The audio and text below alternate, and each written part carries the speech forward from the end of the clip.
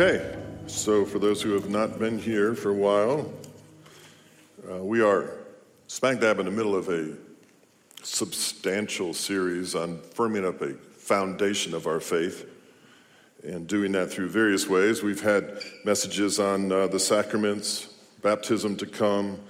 We've talked about personal devotion, rightly dividing the word of truth. We've talked about worship, talked about a number of things. And we're now going to talk about something that is essential. Listen, friends, this is essential. This is something that has fallen by the wayside, become a thing of the past, and it needs resurrection. It needs resurrection. The ability for a believer in a succinct, clear, and convicting way, share their personal testimony with authenticity. This is important. We have opportunities to follow where, however many of you wants to, we're going to make sure that we do what we can to help you put together a succinct, clear, convicting, authentic personal testimony, regardless of how long you've been with the Lord. Generationally speaking, I'm speaking to grandparents and great-grandparents. The time has come and now is where you should be, and we'll help you at the church to whatever extent we can. You should be videotaping your personal testimony for your grandchildren and great-grandchildren to come. They need to know from whom they come and to whom they belong. And if they're not hearing it in this current phase of their life, they need to hear it from you. You have a spiritual legacy to steward, and you must do the right thing. It's never wrong to do the right thing. You need to share the gospel in your personal testimony to your family that you will no doubt leave behind. Amen? Amen. So that's what we're talking about today, personal testimony. The title of this message is Testimonially, which I don't actually think is a word. It's not a word. But I won't be the first person to speak in public that has used a made-up word. So I'm using it today because all of my message end in A-L-L-Y, whether they're words or not, doesn't matter. Every follower, how many of you need one of those faith in action sheets? Raise your hand, and the lovely Kim Johnson will come. Shelley needs one. Some of Briella needs one. Keep them raised high. All right, let's go with the first comment there. Every follower of Christ. You know what every means in Greek, don't you? It means every. Every follower of Christ should be ready to give an accounting. An accounting. I like that word. To reconcile one's books, right? You need to give an accounting. Now, I'm going to say this, and I'm probably not far off. Based on what I know, and I don't know that much, there's probably less than 10 people, and I'm being nice, less than 10 active evangelists in this church. That is incredibly sad thing to say, but true. And we need to be able to give an accounting to others. Maybe 15. We need to be able to give an accounting of others of what we believe and why we believe it. Every follower of Christ has a personal testimony. I don't care if you've been a believer for one day. You have a personal testimony, and you need to be able to share it. So I'm going to help you with that today. 1 Peter 3:15 usually is what's quoted, but 16 is a verse I want to add to it. This is very important. Look at your paper. Always be prepared to give an answer to everyone who asks you to give the reason for the hope that you have. If you have any hope whatsoever, you should be able to articulate that hope to other people. All right, number one. But do this with gentleness and respect. This is where the world misses out. We're killing each other out there verbally. It's ridiculous. It would grieve, and it would and does grieve the heart of Christ to see the way Christians Talk with one another, not alone with one another, but with the world. Do this with gentleness and respect, keeping a clear conscience, so that those who speak maliciously against your good behavior in Christ may be ashamed of their slander.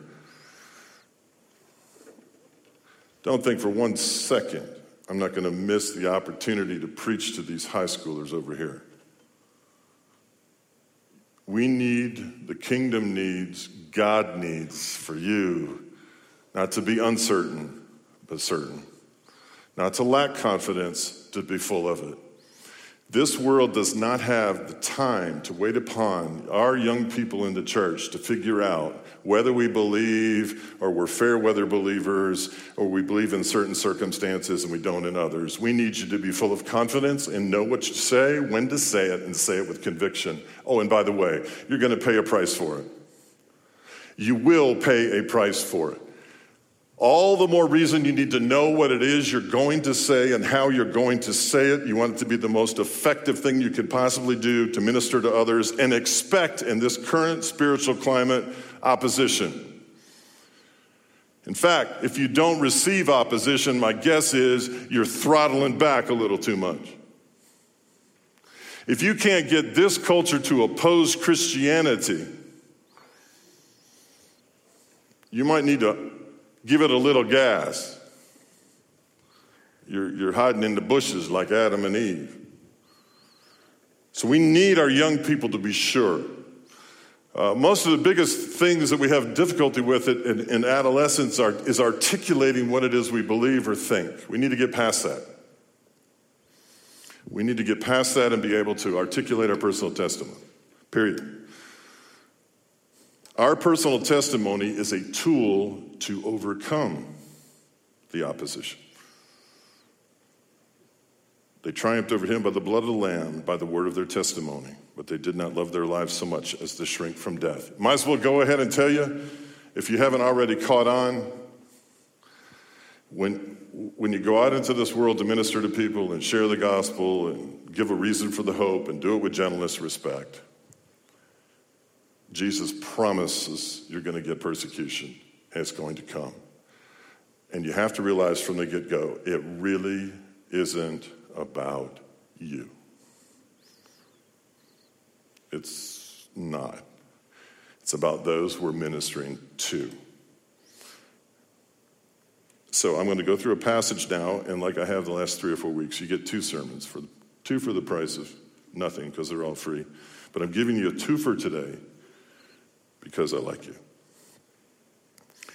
Not only are we going to look at a passage, we're going to try to pick up some tips on how to get something out of the passage, and then we're going to look at this man's testimony and figure out how we get a testimony on it. This is a 2 for Sunday. John 9, 1 through 27. As he went along, he saw a man blind from birth. Speaking of Jesus, his disciples asked him, "Rabbi, who sinned, this man or his parents, that he was born blind?" "Neither this man nor his parents sinned," said Jesus, "but this happened so that the works of God might be displayed in him." That's interesting. This guy was blind so that the works of God might be displayed in him. As long as it is day, we must do the works of him who sent me. Night is coming when no one can work. While I'm in the world, I am the light of the world. He is the light of the world even to those in darkness. After saying this, he spit on the ground, made some mud with the saliva, and put it on the man's eyes. "Go," he told them, "wash in the pool of Siloam." This word means sent. So that man went and washed and came home seeing.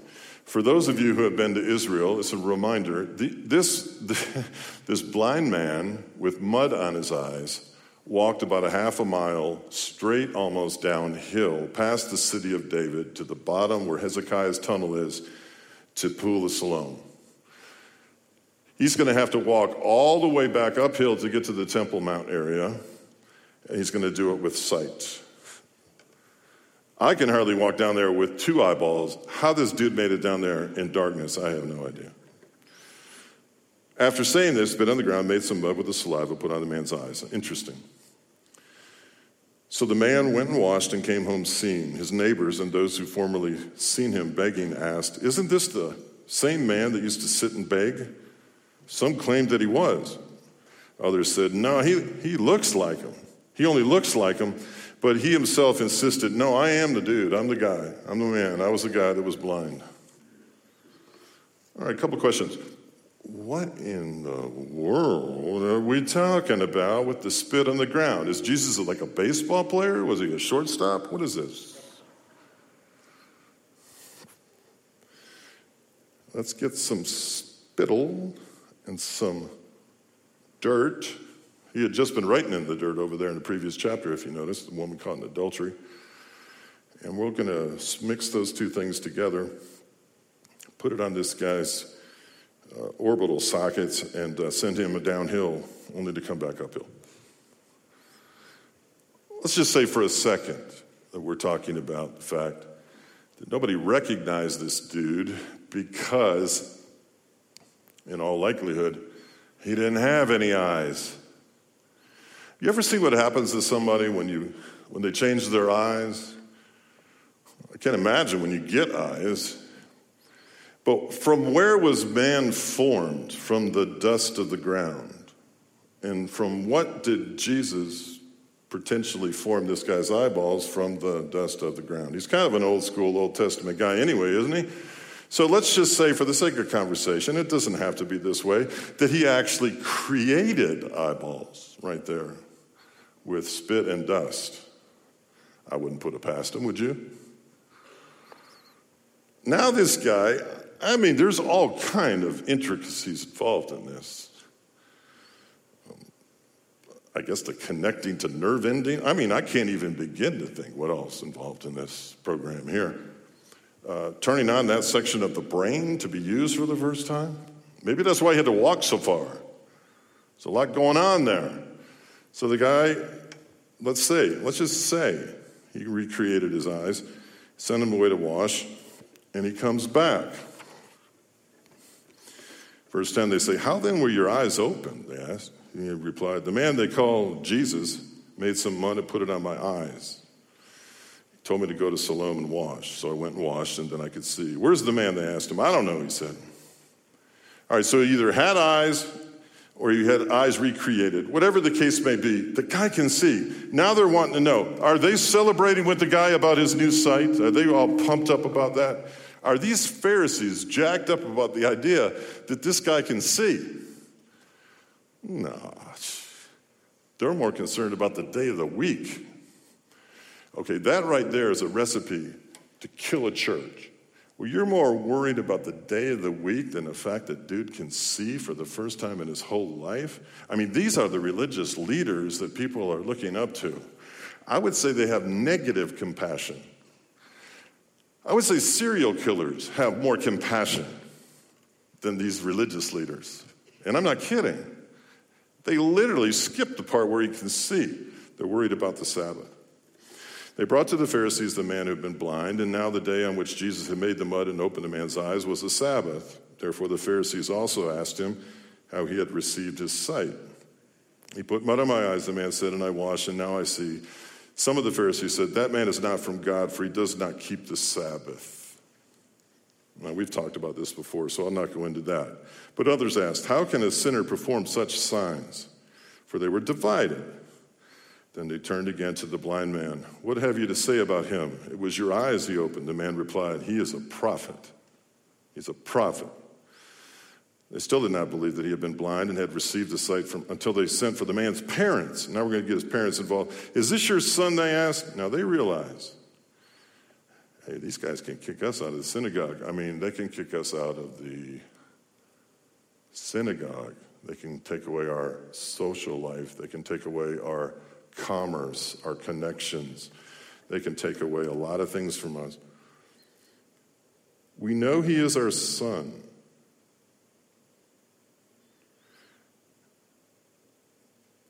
The parents answered, and we know he was born blind. But how he can see now and who opened his eyes, we do not know. Ask him. He is of age, for he will speak for himself.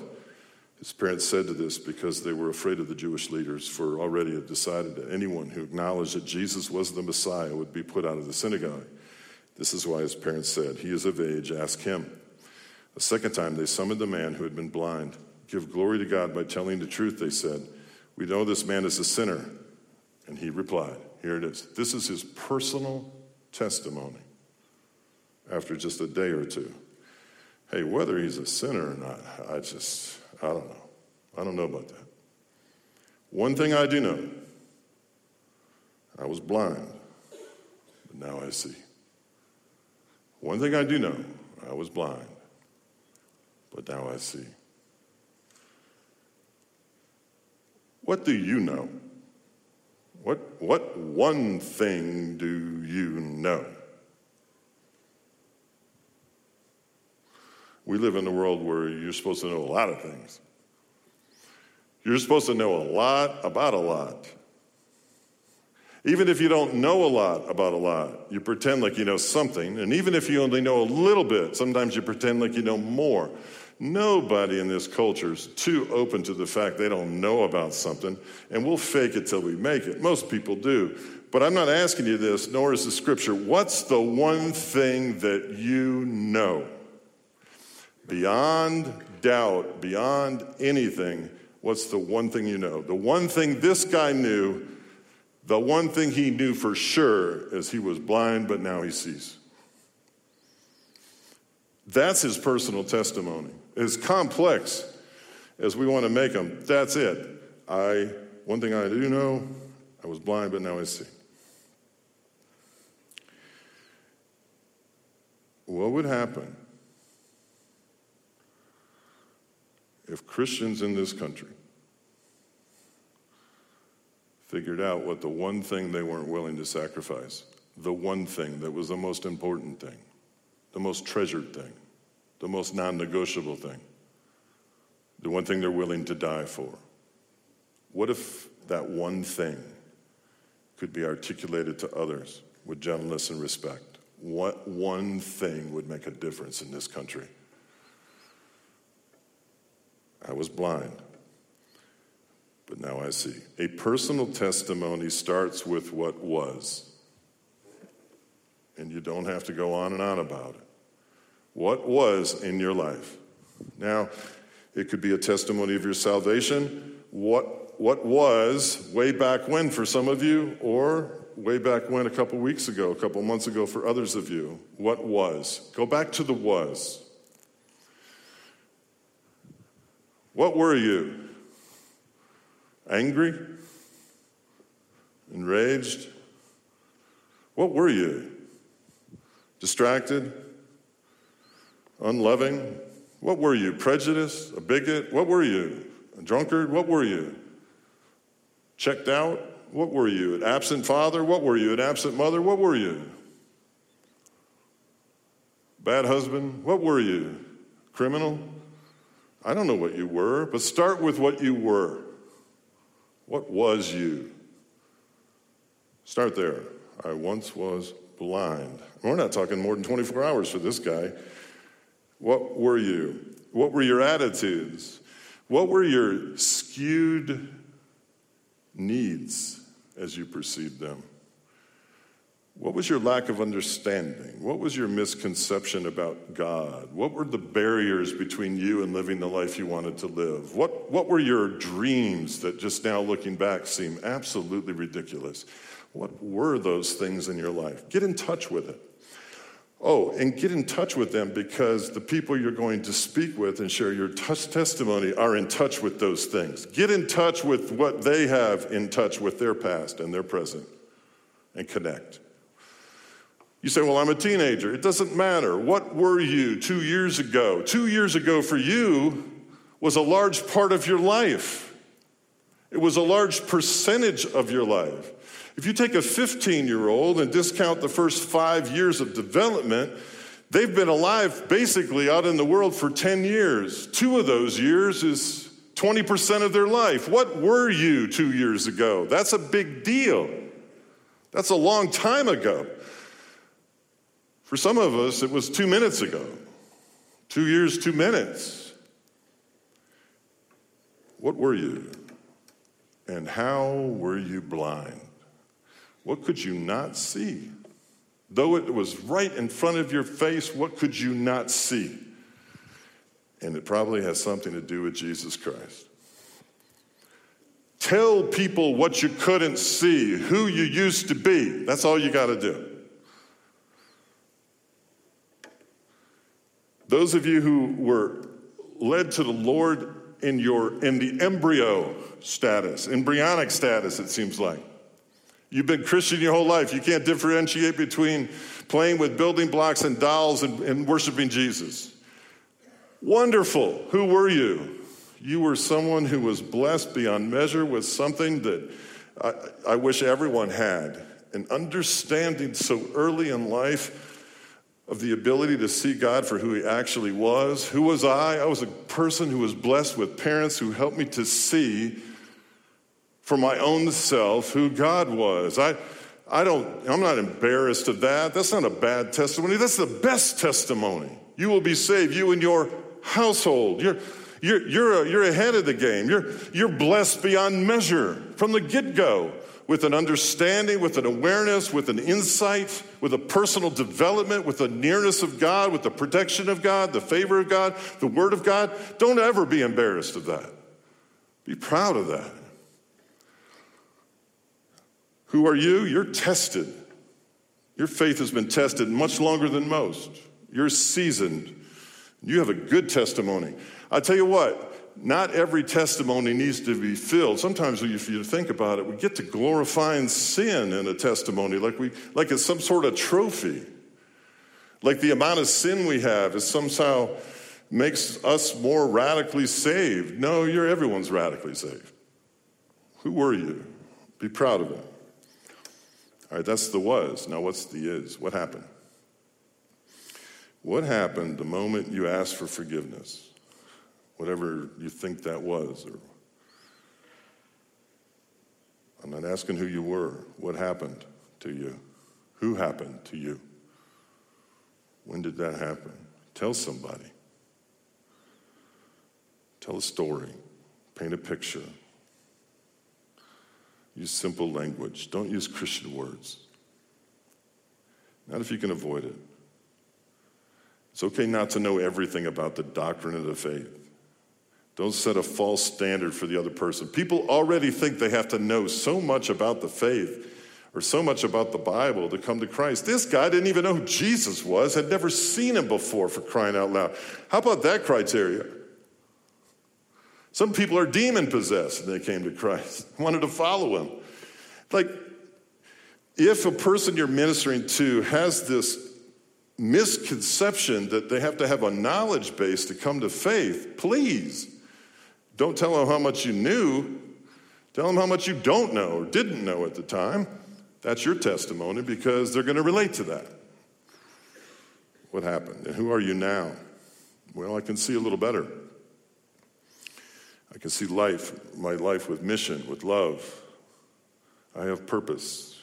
I have a different identity. I see myself different. I have a different image of myself, a different understanding of why I'm on this earth. I'm operating in a different way. I have different priorities.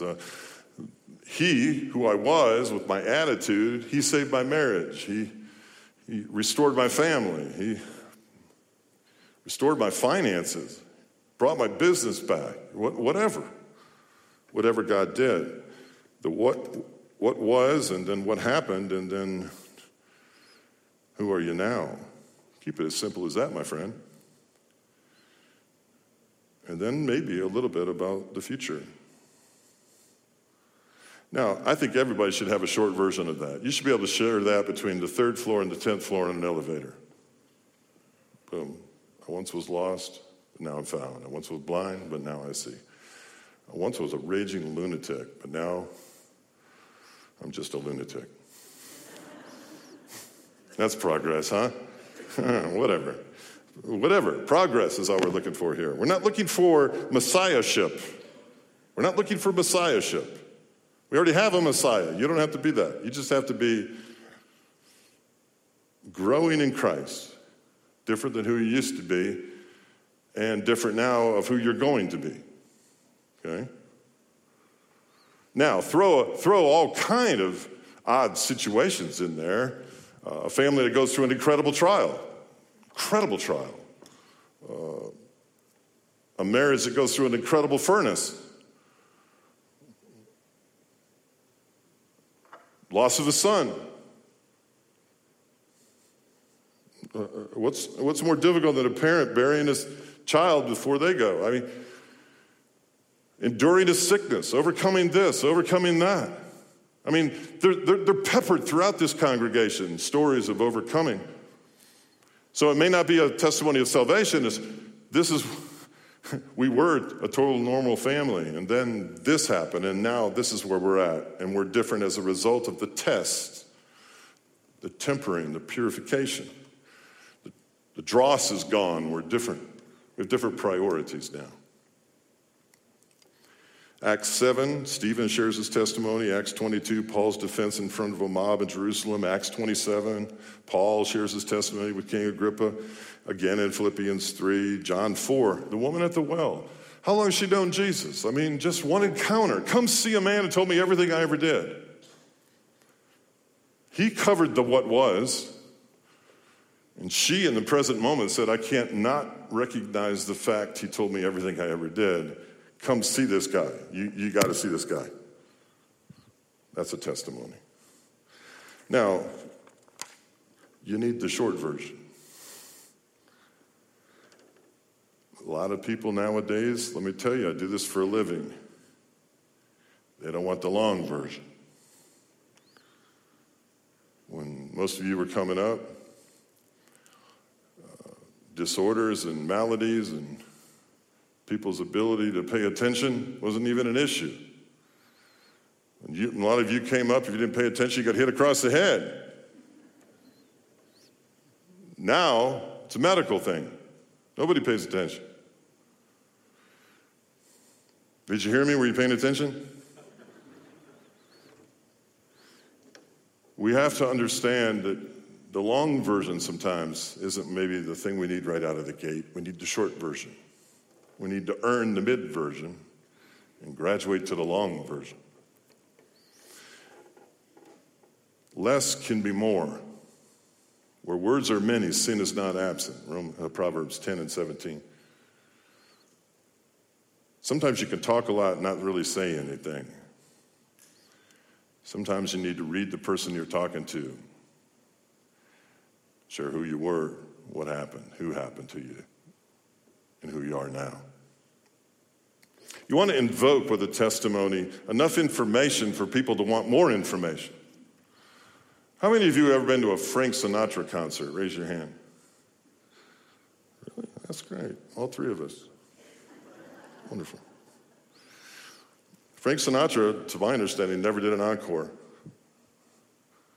He never did an encore. He always wanted his audience coming back for more.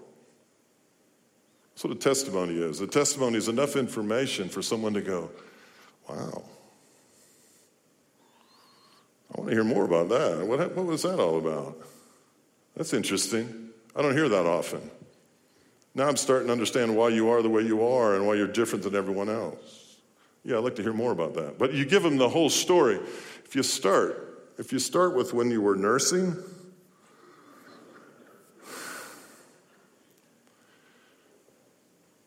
okay, numb. No one's paying attention. Less is more. Stir up curiosity. Ask questions and know when to stop. Pull back. Wait for requests, permission, encouragement.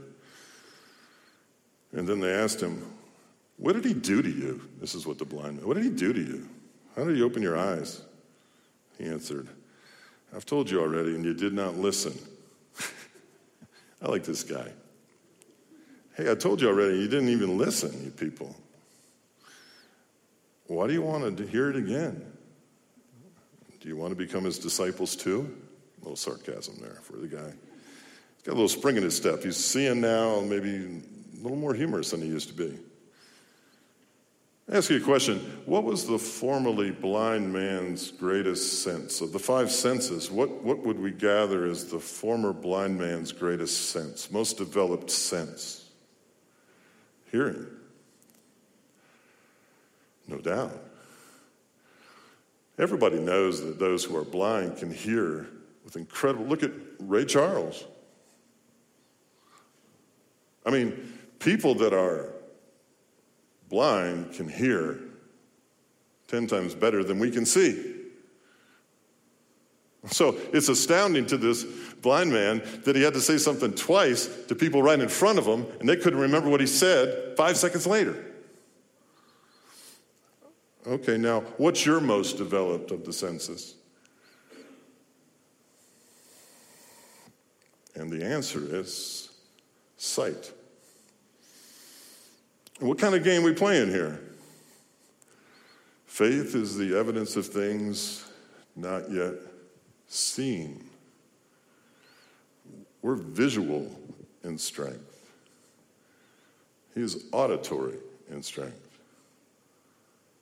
How would he recognize Jesus upon his return from the pool?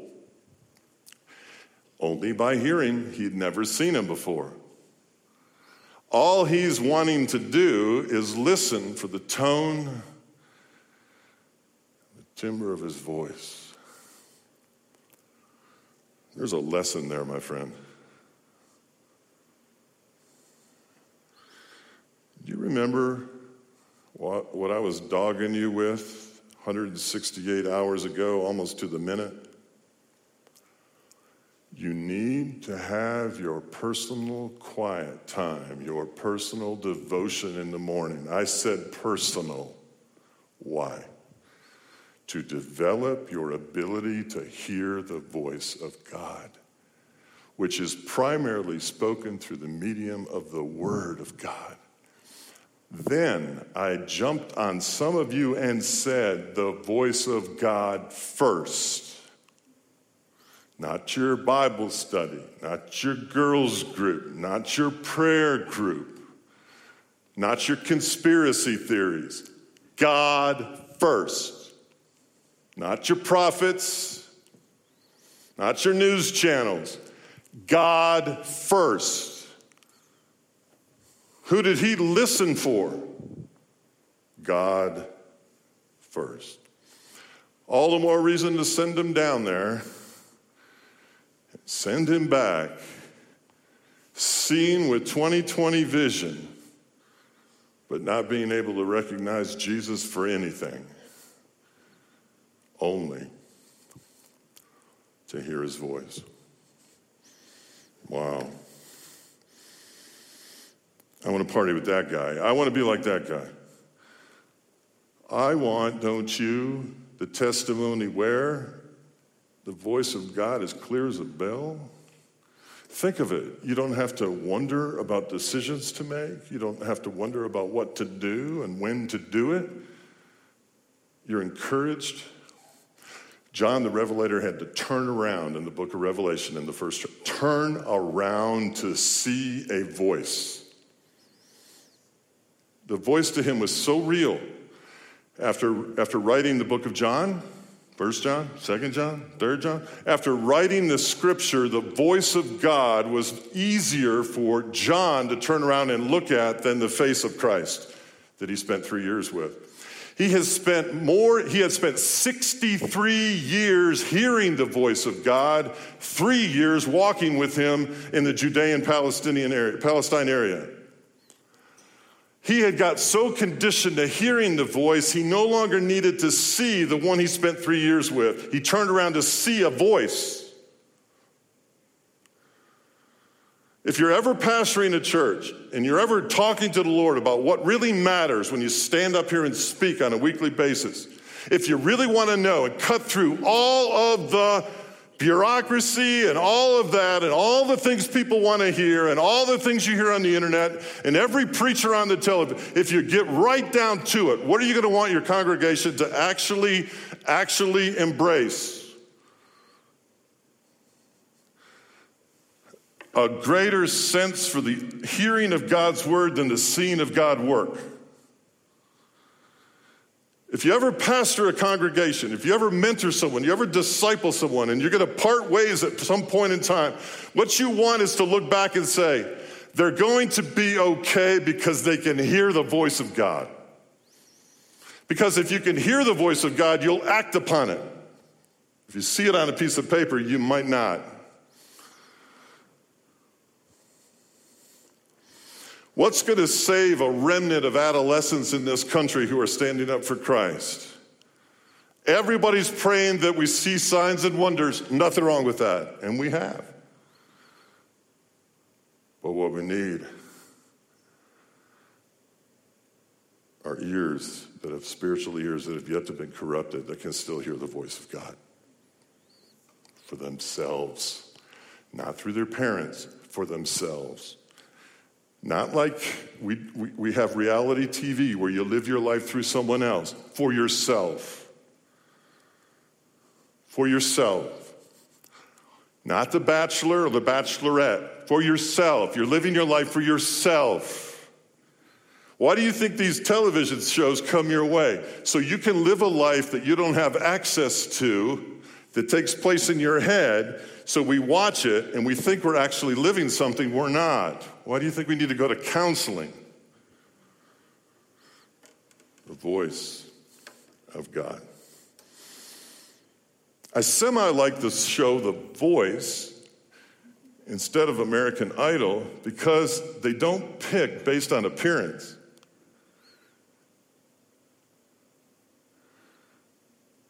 They pick based on quality of sound. The voice of God. Well, this blind man could hear God's voice. He had memorized God's voice. He could feel the vibrations of God's voice. He could hear it above something louder. It profoundly changed his life. I once was blind, but now I see. His testimony also is, I once could only hear, but now I want to hear more. Which of the five senses is most underdeveloped in your life? If you're like most people in this culture, it's hearing.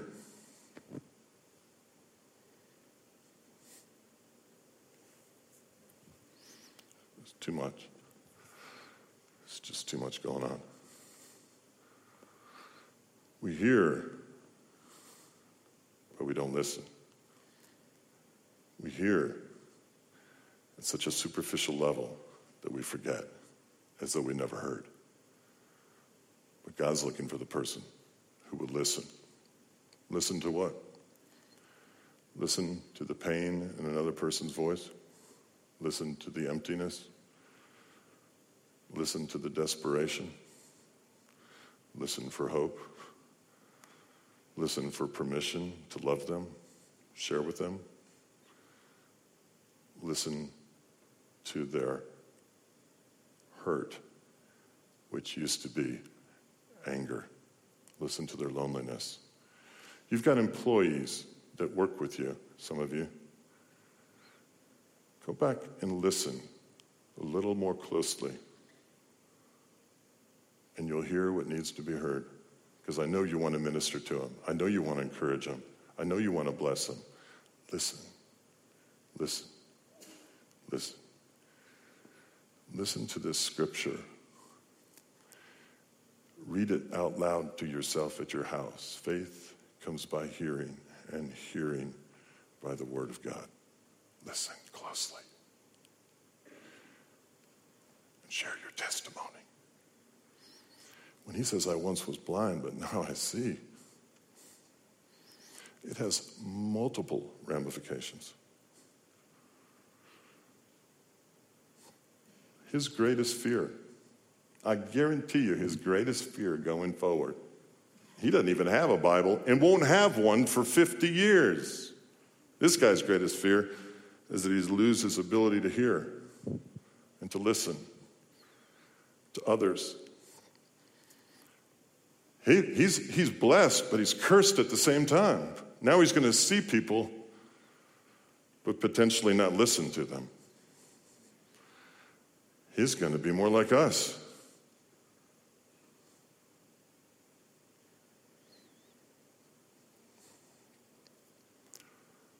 This week, my friend, listen to people. Listen closely. Underneath the general malaise of anxiety and disruption. Truly listen. Slow it down. Ask people to repeat themselves and listen. We see them, but we don't hear them. This guy taught me that. So as our worship leaders would come back up and join me, please.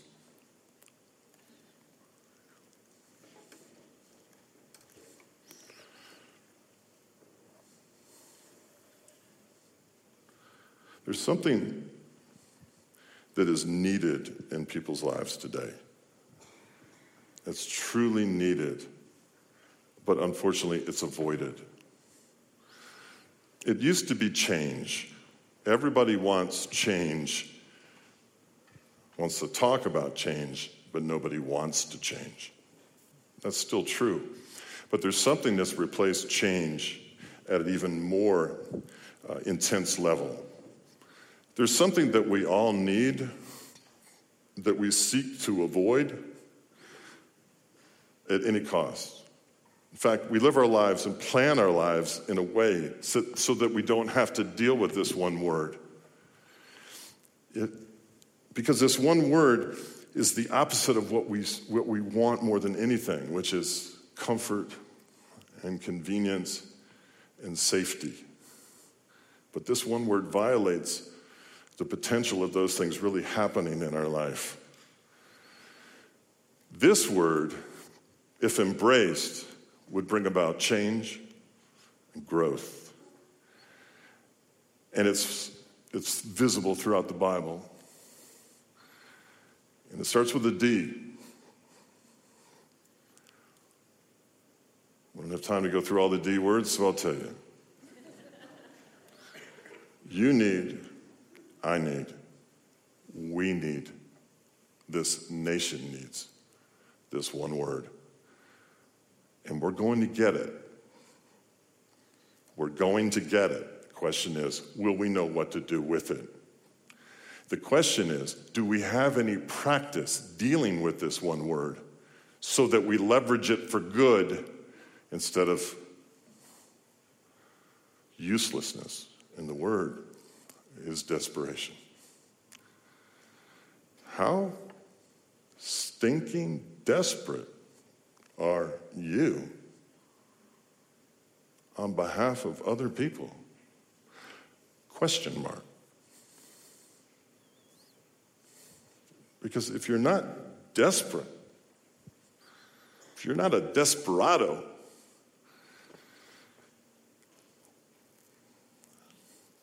I would gather that not a whole lot's going to change.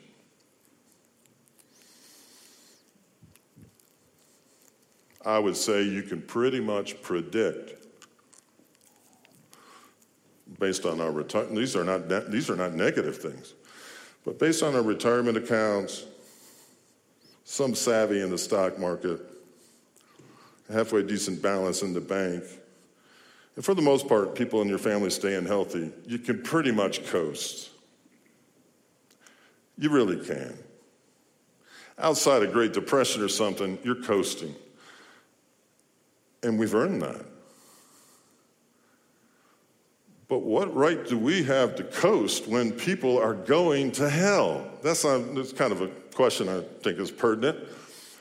Can we coast and 10 to 15 people in this country get blown apart every day? Can we coast? Where is the desperation? No desperation, no need for a testimony. And if you don't surround yourself with desperate people, you're pretty much coasting. You should be a magnet for desperate people. This church should be a magnet for desperate people. We look for desperate people all over the world. Desperate because they're being persecuted, because they can't share their faith, because they can't worship and sing at any decibel level that you would hear beyond a closet. We look for those people. We come alongside of them, and we listen to them. Where is your desperation? Because you open up the New Testament, it's difficult, my friend, to get one chapter at a time read without seeing desperation. And we are the Church of Jesus Christ. Somebody needs to get desperate. More desperate than our comfortability factor of sharing the gospel or our testimony. More desperate than that. Let's let these young people lead us as we think through our ability to hear God and act upon his word.